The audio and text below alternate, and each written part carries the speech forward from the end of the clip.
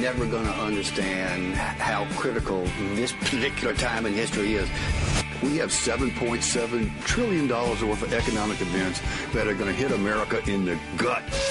This is An Economy of One with Gary Rathbun, President and CEO of Private Wealth Consultants, the free market voice. Free market voice. Of the U.S., enhancing and protecting private wealth. Gary Rathbun has over 30 years of experience in making the best choices for you to keep more of what you earn. It's life, liberty, and the pursuit of self-reliance. An Economy of One with Gary Rathbun. This is our country.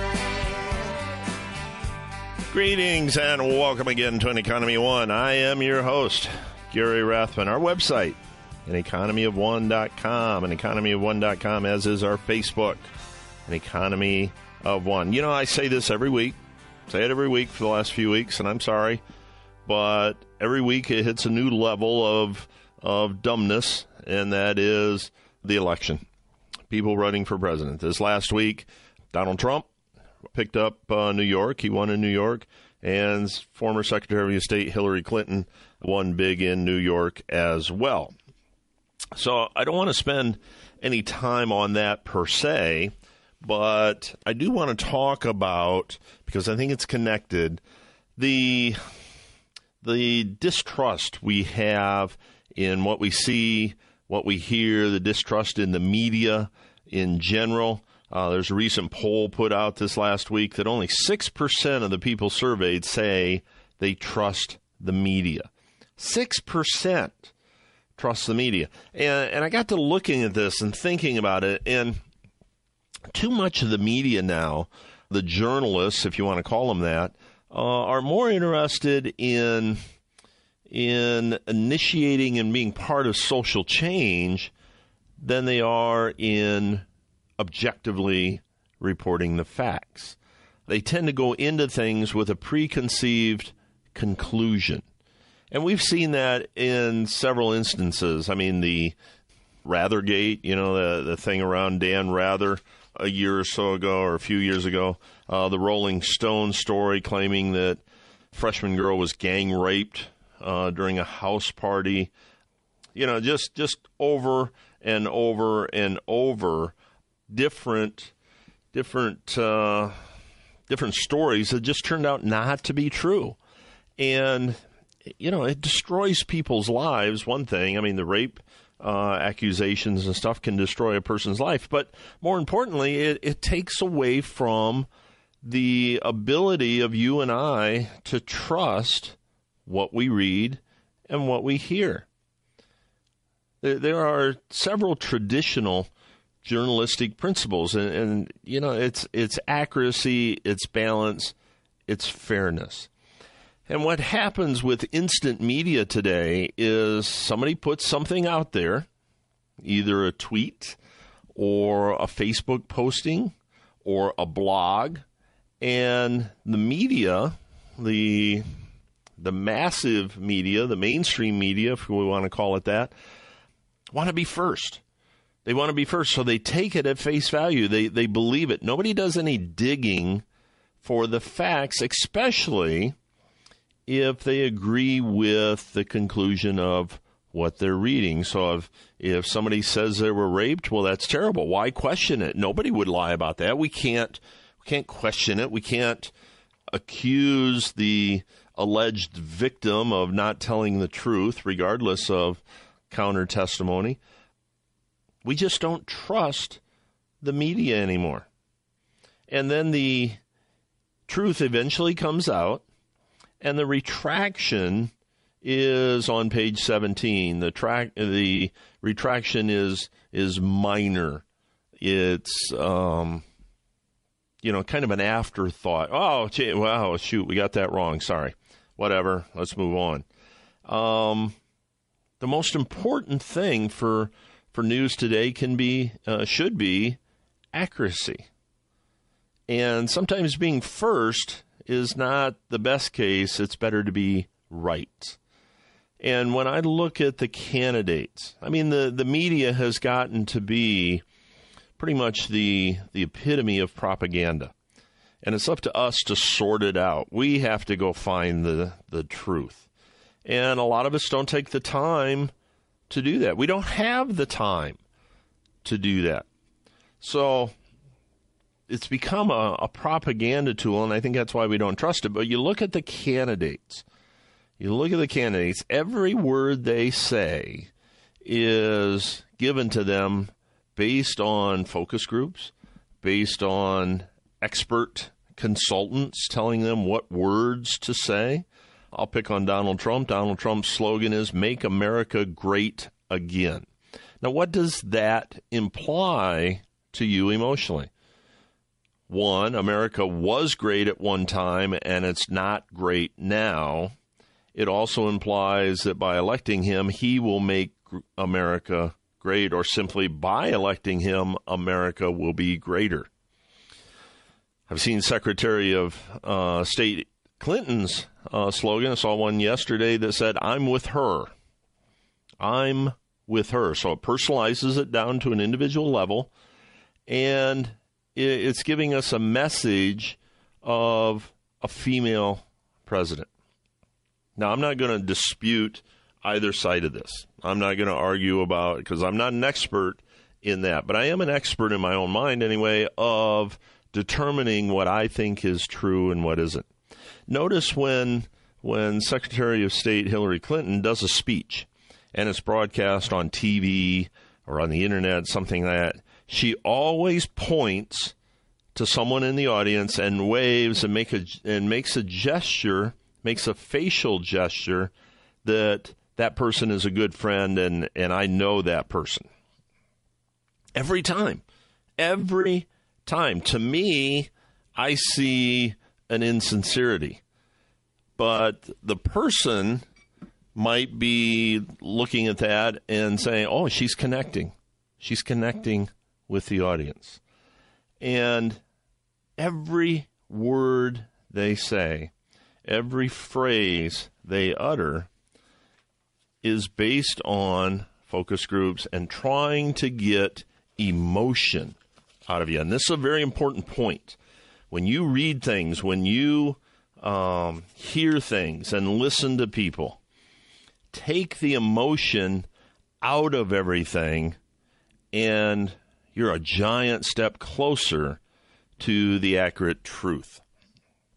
So when they give us statistics, for example, when they give us numbers of instances happening, okay, like crimes happening or gun deaths happening in the United States. You know, they always say, well, 30-some thousand people were killed by guns last year. Well, you got to dig into that. 20-some thousand of them was suicide. 10,000 of them were accident. That just leaves a few murders, and most of those murders were done by friends and family, people they know. So what I'm saying here is there's a reason to distrust the media, and until they come around and start being concerned with the facts, with objective information, we can't trust them. We can't trust them. We have to keep digging until we get to the truth. And then we can attach some emotion to the truth and determine what we want to do with it. Up next, Dr. Lawrence B. Lindsay is going to be joining me. He's the president and CEO of the Lindsay Group and author of a new book, Conspiracies of the Ruling Class. An Economy of One with Gary Rathbun.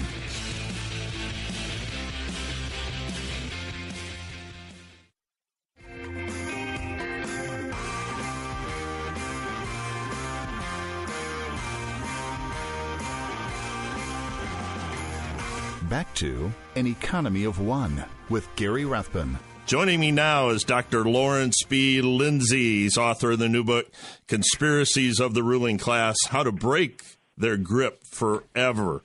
He's president and CEO of the Lindsay Group. Previously was an assistant to the president and director of the National Economic Council at the White House, and he served as governor of the Federal Reserve System from 91 to 97. He was also served under Bush 1 and Reagan administration. Larry, welcome to An Economy of One.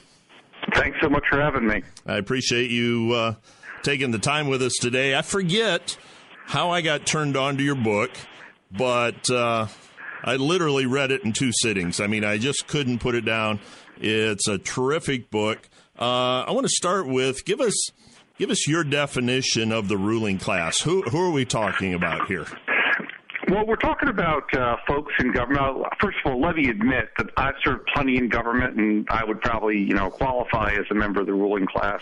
But there's a difference between people who serve and those who really think that they know how to run our lives better than we do.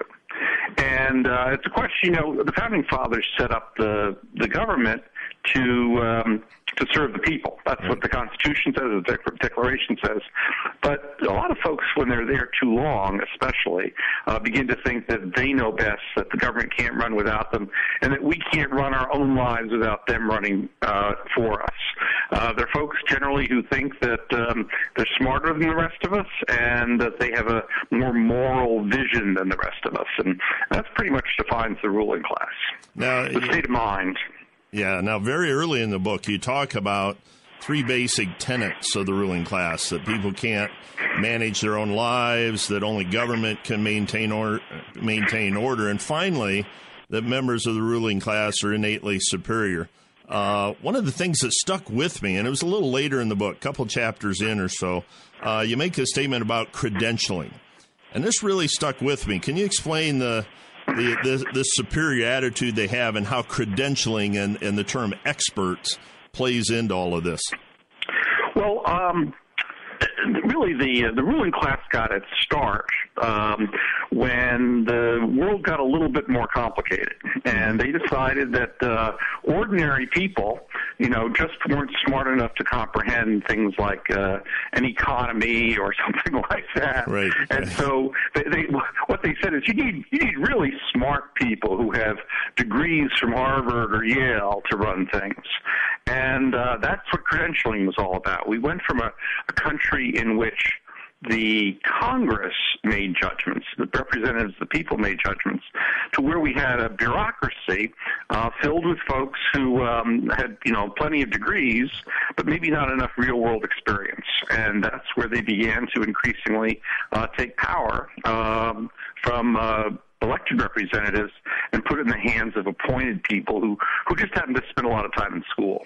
Now you point out a lot of statistics, and statistically, progressives, as a rule of thumb, I guess, really don't have a higher IQ, and from my experience, they certainly don't have more common sense than the rest of us either, do they?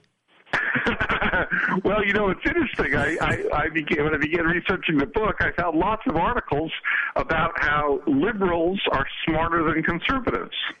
And, I couldn't imagine how politically incorrect it would be to write an article that said, one group is smarter than the others, but there's lots out there about liberals being smarter.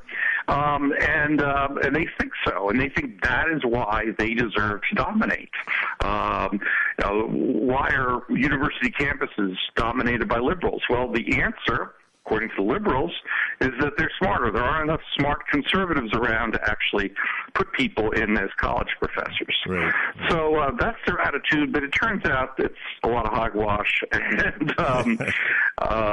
that's a nice word for it, maybe. Yeah. Now, you have a constant theme throughout the book, and I think this is what really attracted me to it, and that is liberty. And what's the real meaning of liberty that our founding fathers had in 1776, and how it correlates with natural law compared to what's going on today? Well, they believed that individuals should pretty much be able to do what they thought was best for themselves, as long as it didn't interfere with somebody else. Mm-hmm. And that is the nature of liberty. And not only that governments are set up to facilitate our being able to pursue what we think is our own self-interest, our own pursuit of happiness.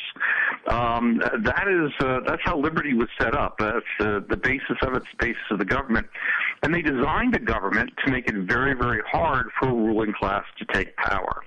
That's why the credentialism you mentioned was so important, because they said, well, all these checks and balances in the government, they just get in the way of running things correctly. Mm-hmm. And so we have to move away from having Congress make laws to having a bureaucracy make laws, and that's basically how they managed to stamp on our liberties. One of the things that we've heard recent bureaucrats or politicians say, and in talking about the Constitution, is that it's a living document.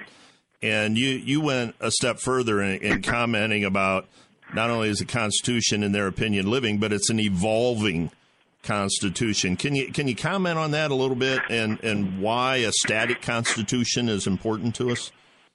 Sure. Well, the Constitution is not really that hard to read. Mm-hmm. People can sit down. There's a few ponderous words because it was written 200 odd years ago, but basically anyone can understand it.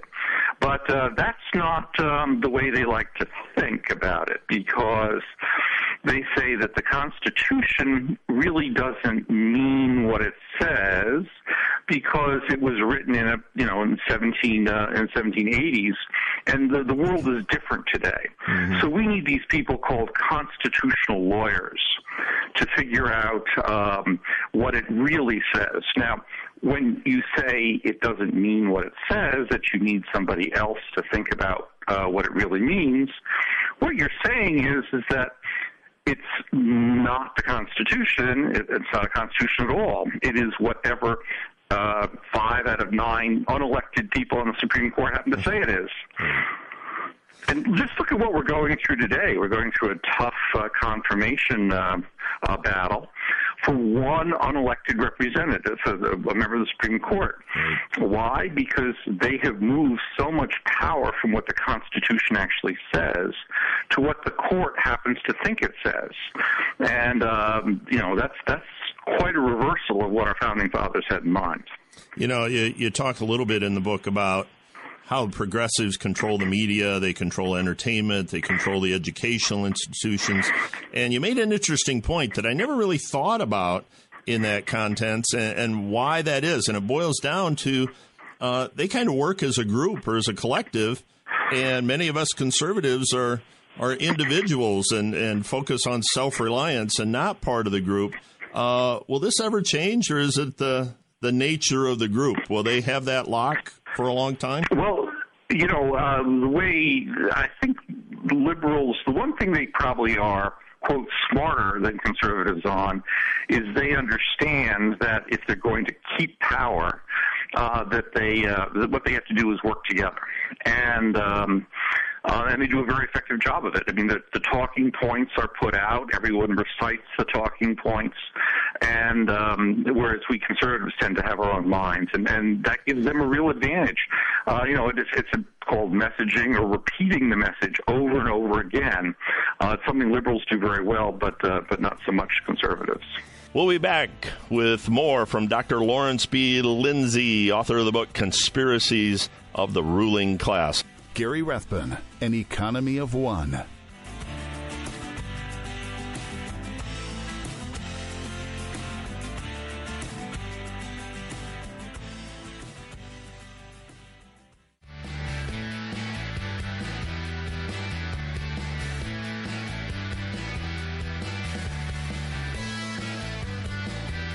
Back to An Economy of One with Gary Rathbun. We're talking with one of the best economic minds in the U.S., Dr. Lawrence Lindsay, author of the new book, Conspiracies of the Ruling Class, How to Break Their Grip Forever. One of the economics professors I had 100 years ago made the statement that there's no end to the good do-gooders will do with other people's money. And for all the government talk about reducing poverty and helping the middle class and helping the poor, the numbers just don't support those claims out there, do they?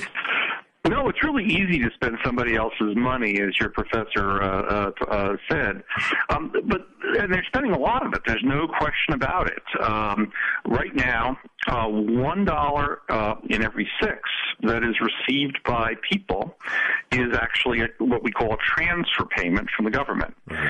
It's money that the government sent them because the government thinks that they need the money. That's a lot of money. It's well over $2 trillion. Now, you'd think for all that money, moving $2 trillion around, we could actually do something about poverty. We could do something about inequality. Progressives talk about inequality quite a bit. But actually, inequality's gotten worse. It got worse under Barack Obama than it did under George Bush. It got worse under Bill Clinton than it did under Ronald Reagan. And the definitions, by the way, come right from the Census Bureau. The Census Bureau has 3 measures of poverty. You just look at them all. And Barack Obama and Bill Clinton, despite all the money they spent trying to solve inequality and all the hot air expended talking about inequality, did far worse about making America a more equal society than did their supposedly Republican conservative predecessors. Now, one of the outtakes I took from the book that I wrote down and will continually use in the future, I promise I'll give you attribution, but you said getting things done is the only way business can survive, but in a bureaucracy, not getting things done is what justifies the institution's existence. They really don't care if they get anything done or not. I mean, they don't really care if they solve the war on poverty or infrastructure or anything, do they? I mean, that's what keeps them going. Well, you're right. If you actually solved the problem, then the bureaucracy would go away that was designed for that problem. Right. So the power in the bureaucracy comes in saying no. There's a saying in business, let's get to yes. Well, the power in the bureaucracy is in saying no and blocking something because that's what they're able to do. It's just fascinating. And one of the things that I took out of this, we've talked about term limits for senators and representatives for a long time, but you attack term limits from a little bit different angle that I hadn't really thought about, and that's term limits of these unelected officials that are making the laws, making the rules, enforcing, doing all this kind of stuff, and they really have no downside. I mean, there's no term limit to that, including, I think you implied, I'm not sure you directly said, including term limits on the Supreme Court. Oh, absolutely. Since 1994, we've done a pretty good job of limiting our congressmen. Average congressman's been there, a member of the House has been there less than 6 years, less than 2 terms for an average senator right now. But the rest of these people serve on and on and on. So what I recommend, for example, for the Supreme Court is, how about an 18-year term? That's plenty of time to give people political independence. It means one of the justices turns over every 2 years. Same thing's true for the bureaucracy. The members of the bureaucracy are almost never able to be fired, and that gives them the ability to control things that I don't think really is healthy. Let's switch gears for just a little bit because you talk about the Federal Reserve in the book, and obviously you were a Federal Reserve governor for a number of years.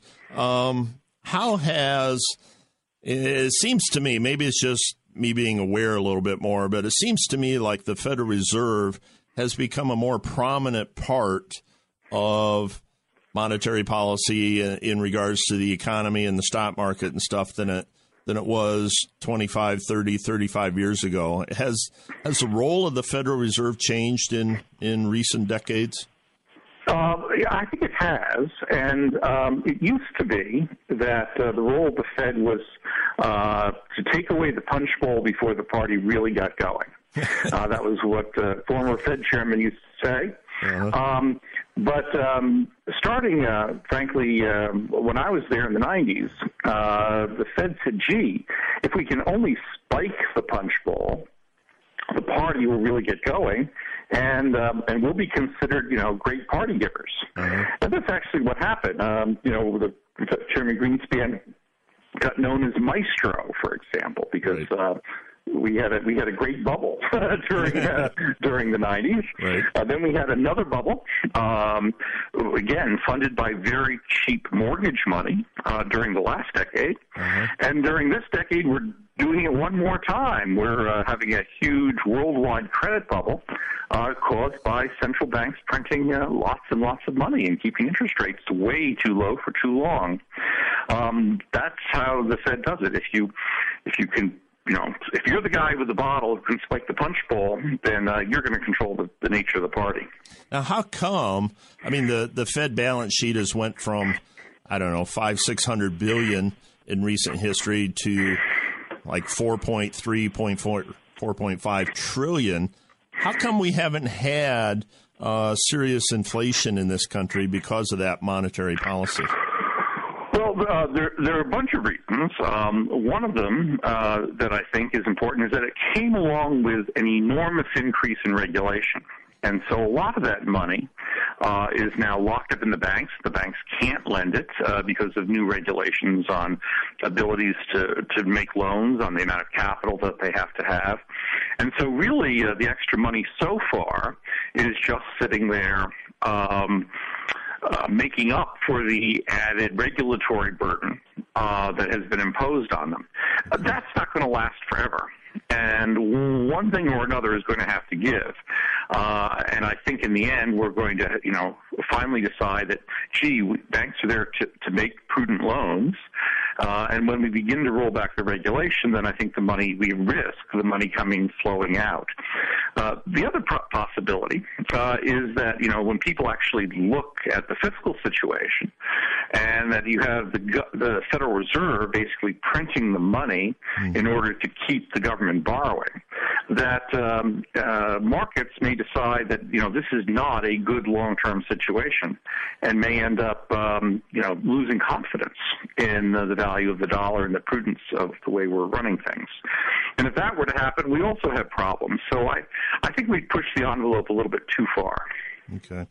We're speaking with Dr. Lawrence B. Lindsay. He's the president and CEO of the Lindsay Group and author of the new book, Conspiracies of the Ruling Class, How to Break Their Grip Forever. I got about a minute or so left with you, Larry, and you state in the book that the majority of America is pro-liberty. And there's several things we need to do to gain our liberty back. What are some of the things that we can do, both short-term and long-term, to start reclaiming some of that liberty that we've lost? Well, the most important is vote. And, we still control the government. And what we have to do is put in a government that recognizes that they work for us, not the other way around. And that when they do that we should insist on some real reforms on the power of the bureaucracy. The bureaucracy shouldn't make the laws. The Congress should make the laws. Reforms in how we do budgeting. Reforms of the Federal Reserve so that we just can't print money to get our way out of problems. Again, we lay it all out in the book. There's a bunch of reforms to be put in, and I think actually we have a chance. I think the public is fed up. You can see it in the election returns this year, and we'll see if they follow through in November. The very first page of your book, even before the table of contents, you quote Thomas Paine saying, "Tyranny like hell is not easily conquered, yet we have the consolation with us that the harder the conflict, the more glorious the triumph." The progressive, have they got us to the point of no return, or is this kind of the darkest before the dawn feeling of a new era of liberty, of revolution for us? Well, I certainly hope it's the latter. I wish history were preordained. Then we'd know what was able to happen, right? It would make investing a lot easier. That's right. Sure. That's right. But it's not. And so, we're just going to have to keep our fingers crossed on this one. I think that we control our own destinies. That's what the Founding Fathers believed. And that in the end, we are going to triumph. Excellent. Well, Larry, I really appreciate your time. I know you're a busy guy. It's a terrific book, Conspiracies of the Ruling Class. Very readable. It's very enjoyable. And, I mean this as a compliment, very frustrating in some areas to describe what's going on. But thank you so much for your time and being with us today. And we're going to put it up on our website, and I hope we get the chance to chat again soon. I look forward to it. Thank you. Thank you very much. Coming up, Earth Day. I hope you celebrated it like I did. We'll talk about that next. An Economy of One with Gary Rathbun.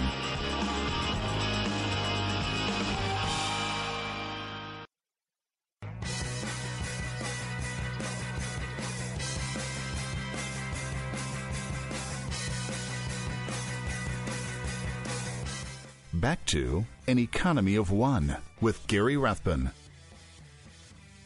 You know, this weekend, some people, including me, celebrated Earth Day. Earth Day. Anybody know the history of Earth Day? Earth Day came about in 1970, and it was kind of put together because of, in 1969 in Santa Barbara, California, there was a big oil spill. And there were images all over of seabirds with oil on them and poison seals and dolphins, and that was splattered all over TV. And it caused a uproar from a grassroots level. And about a year later, on April 22nd, 1970, we celebrated the first Earth Day.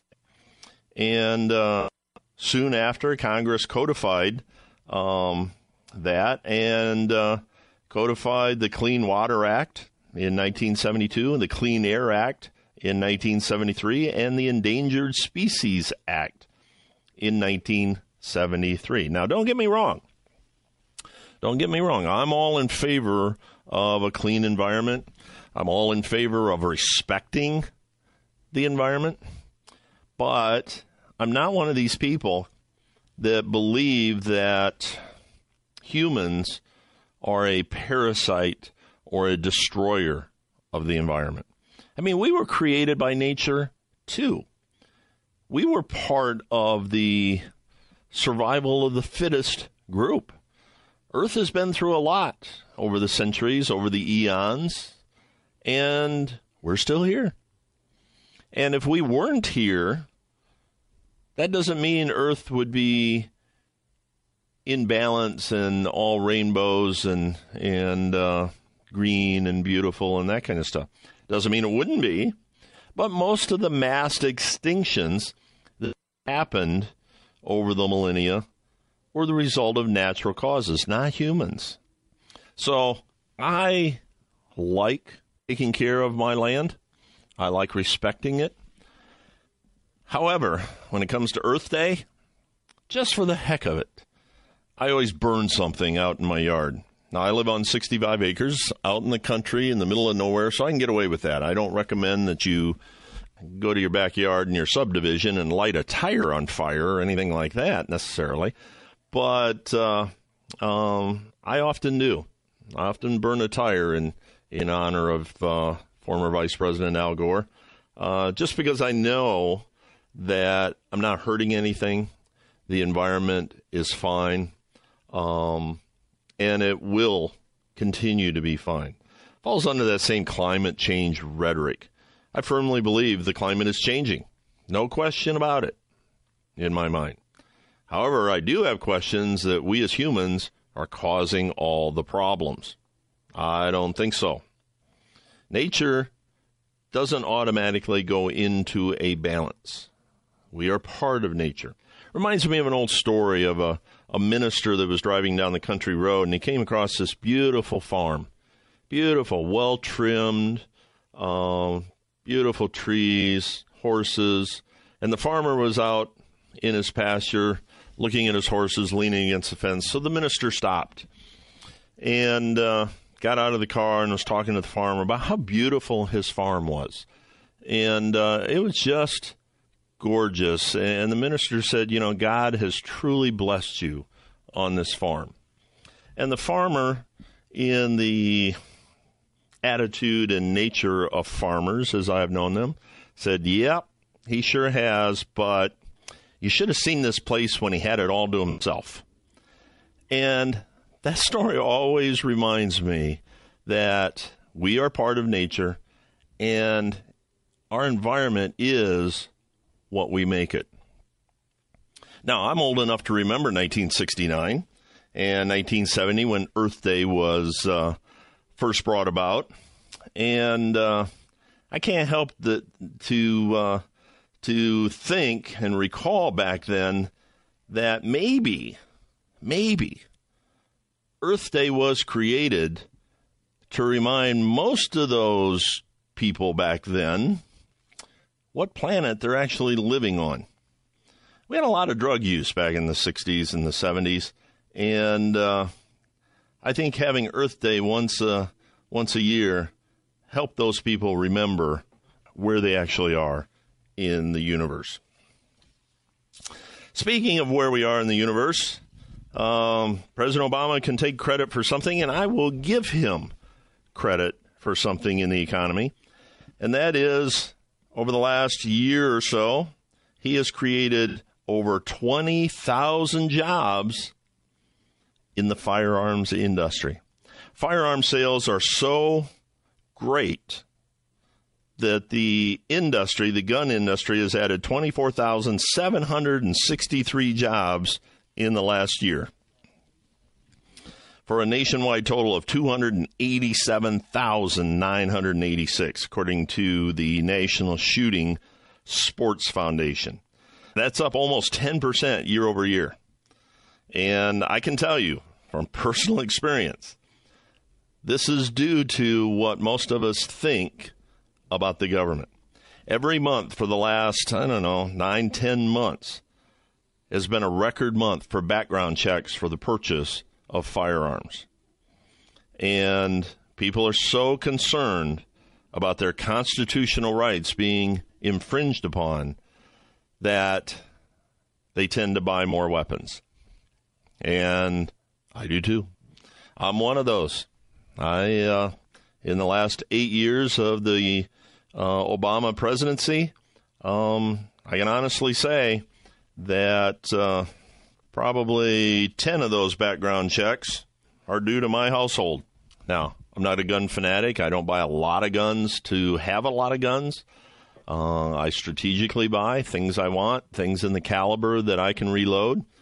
But every day we see articles, we see states, we see communities that are trying to curb or eliminate your right to own and carry a gun. California is just going nuts out there. They're trying to make it impossible for an FFL dealer to exist in the state of California. And if they get all that legislation through, the dealers will leave. Dealers will leave. And you know what? I don't live in California. It's a beautiful state. I feel sorry for the people that do live there. But if all the gun dealers leave and they eliminate all the guns and tax all the ammunition out of existence, they're going to get what they get. And I will never say I told you so, but I'm telling you so. That's going to happen to them. They're going to be known not as a gun-free progressive state. They're going to be known as a victim-rich state. And we will see only the criminals have guns. Most of the murders that occur in this country occur in New York, Washington, D.C., and Chicago. 3 of the most strict gun law cities in the United States. And it's no surprise. It's no surprise. 50% of the murders happen in those 3 cities. So President Obama can chalk one thing up for himself, that he helped create a lot of jobs in a solid industry. May not want to take credit, but it's due to him. I want you to have a great day. Be an individual. Be self-reliant. Be an economy of one. I'm Gary Rathbun. We'll see you next time. This is our country. The views expressed on this program do not necessarily reflect the views of this station. Listeners should consult their own financial advisors or conduct their own due diligence before making any financial decisions. Private Wealth Consultants is an SEC registered investment advisor.